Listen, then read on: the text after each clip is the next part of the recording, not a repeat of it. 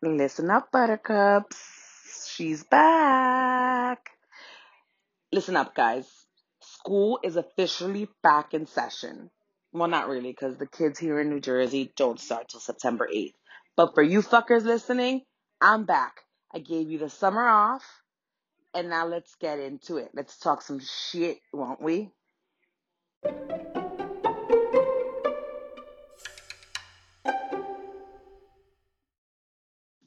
So super fun. I just recorded an entire episode and deleted the entire thing other than my intro.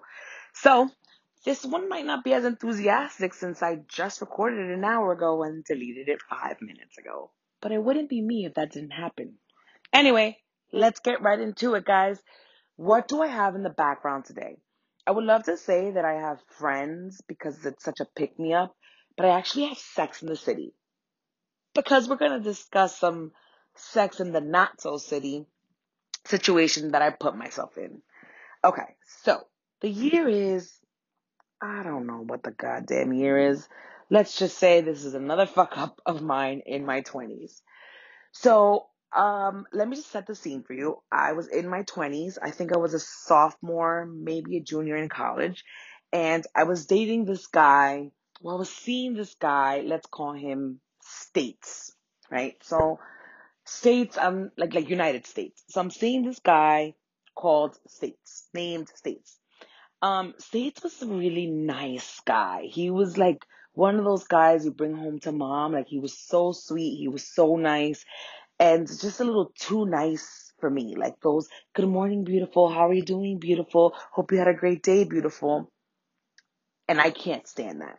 That being said, he always knew how to boost up my self-esteem when I was feeling down and out.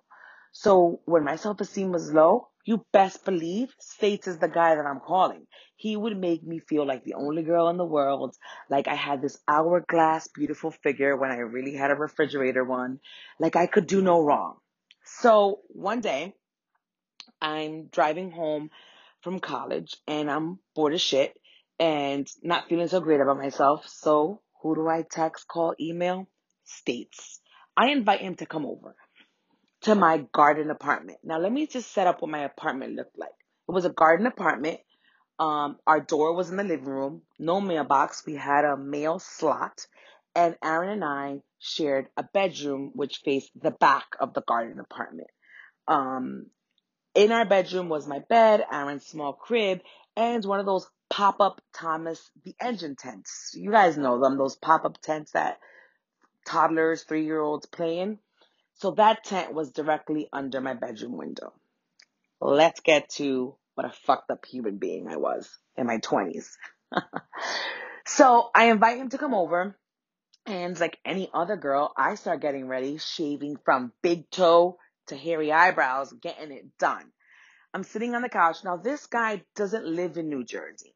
So he lives in a neighboring state, one that goes by the Big Apple, if you will. Not far, maybe like a 45-minute drive from where he was at. So I call him to come over and hang out. Now, before you mommy groups or people start judging me, my son was not home, okay? He was either in daycare or at my mom's house. It wasn't like I was bringing random men into my house while my kid was there. Chill the fuck out.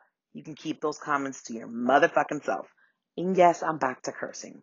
Anywho, so I'm getting ready and I know it's going to take him a while to get there. I'm not even sure if he gave me a time as to when to get there, when he was coming. So I'm on the phone with my friend Crystal, who, by the way, shout out to Crystal, was my very best friend at the time. And I spoke to her recently and she reminded me about this story because I completely forgot that it even happened. She is my vault homegirl. Thank you, Crystal, for reminding me of what a shitbag I was in my 20s. Anyway, I digress. So I'm talking to Crystal and she's like, oh my God, are you excited? You have a date coming over and blah, blah. She's hyping me up. And my response was, I'm kind of over it. Now, here's my problem. I have a tendency of changing my mind at the very last minute all the time. I'm trying to work on it. We'll get to that at the end of this episode.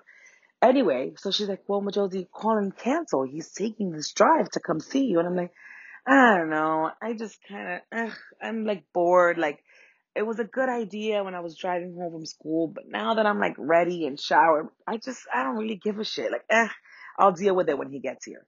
Sure enough, he gets here. He starts knocking on my door, and what would a grown up do? Answer the door and say, I'm so sorry. I should have canceled. Something came up. No, what did I do? I laid on the living room floor so that he couldn't see me in my windows. Still on the phone with my friend. He's banging on my door, banging on my door. And then he opens my mail slot and is calling my name. Majosi, Majosi, I'm here. Wake up, wake up. He thinks I'm sleeping. Banging, banging on my door. Finally, I think he's gone and I go to sit up and I go in my bedroom. He's at my bedroom window, knocking on my bedroom window, which is facing the back of the apartment. Majosi, wake up, wake up. Majosi, I know you're in there. So what do? I fucking hop to the floor and I army crawl into, you guessed it, the Thomas the Engine tent right underneath the window. Now he can't see me. I'm in the tent. But I hear the banging and the calling of my name. And I'm like, oh my fucking God, dude, give it up. I literally had to call my friend Crystal to see if I fabricated in my head the length of time that he was knocking. I did not. She was about 2 hours. So now I'm army crawling from tent to living room, from tent, army crawling, sliving tent to living room because he won't give up. So much so that he goes back to the front door and yelling in my mail slot my name. And I hear one of the neighbors saying, like, she's not home, bro. Like, they're not home. I can tell her you stopped by. And he's like, no, she's home. I'm worried about her. And the guy is like, she hasn't come home from school yet. She's not home. You should probably go. States, I almost gave up his name. States is relentless, knocking, knocking, knocking. And me, being the chicken shit that I am, literally crawl back into my army tent, refuse to let my friend Crystal get off the phone. And I'm like, literally whispering, Crystal, what should I do? What should I do? Like, how do I get him to get the fuck out of here? And she also starts whispering, and she's like, just open the fucking door. Tell him sorry you fell asleep and that you should have called, but it's bad timing and something came up. Now, that would be the adult, logical, responsible thing to do, right? I said, absolutely fucking not. I already got myself in this mess. I'm not get like I need a way out. I need a way out. So I'm in the tent and he's banging on my door. I text him and I say, oh my God, so sorry. Something came up, had to leave to pick up my son, blah, blah, blah. I made up this whole excuse. I will call you as soon as I'm back home. He replies, well, if you left, why is your car parked out front? What is going on? So I lied and I said, my friend Crystal had to pick me up. I am in no condition to drive a car. I have to text you when I get back. In my mind, that's enough for him to leave. He does not leave. He said, it's okay. I'll just wait for you on your steps. Continues to bang on the door. I just told you I'm not home, sir. He's not believing me. Continues to bang on the door, bang on the door, bang on the door. Um, so I'm still in my tent and I'm like, Crystal, what the fuck do I do? Now she's getting nervous because it's getting closer to the time where I have to pick up my kid from daycare. So she comes up with this brilliant idea and Crystal's like, what if I call the police and tell them that I'm your neighbor and there's this gentleman knocking on your door and that he refuses to leave. You told him you're not home. He's looking in your windows, blah, blah, blah. So I said, yes, do it. So she's like, all right, I'll call you back. I said, absolutely not. I'm nervous that if I hang up on you, I'm not going to have enough time to put this motherfucking phone on silent and it's going to ring again and my gig is up. First of all, my jig had been up because homeboy was not leaving. Homeboy called me out of my car. My jig been up. But in my stupid head, I'm like, absolutely not. So she calls the police on three-way. And Crystal goes, hi, I'm calling from X, Y, and Z address. There's this gentleman that's been banging on my neighbor's door. Her name is Majosi. She doesn't seem to be home. He keeps looking in her windows. It's getting a little creepy. He's been here for hours and he won't leave. So what does the police say? Ma'am, if you're so concerned and worried about your neighbor, then why is this phone call coming in from Long Island? We froze. I was like, Her cell phone was registered to Long Island. She lives in Long Island, but she's calling like, can you do a wellness check and ask this gentleman to leave the steps? I'm the neighbor. And the cop was like, nah, you're calling from Long Island. Uh, they thought it was a prank call, I guess. Call us if something real is going on. Click. So what? That leaves me no choice. Now I'm in the fucking tent. How the fuck do I get out of this tent? I'm whispering. He's going back and forth, still banging. And I'm like, get me out of this situation.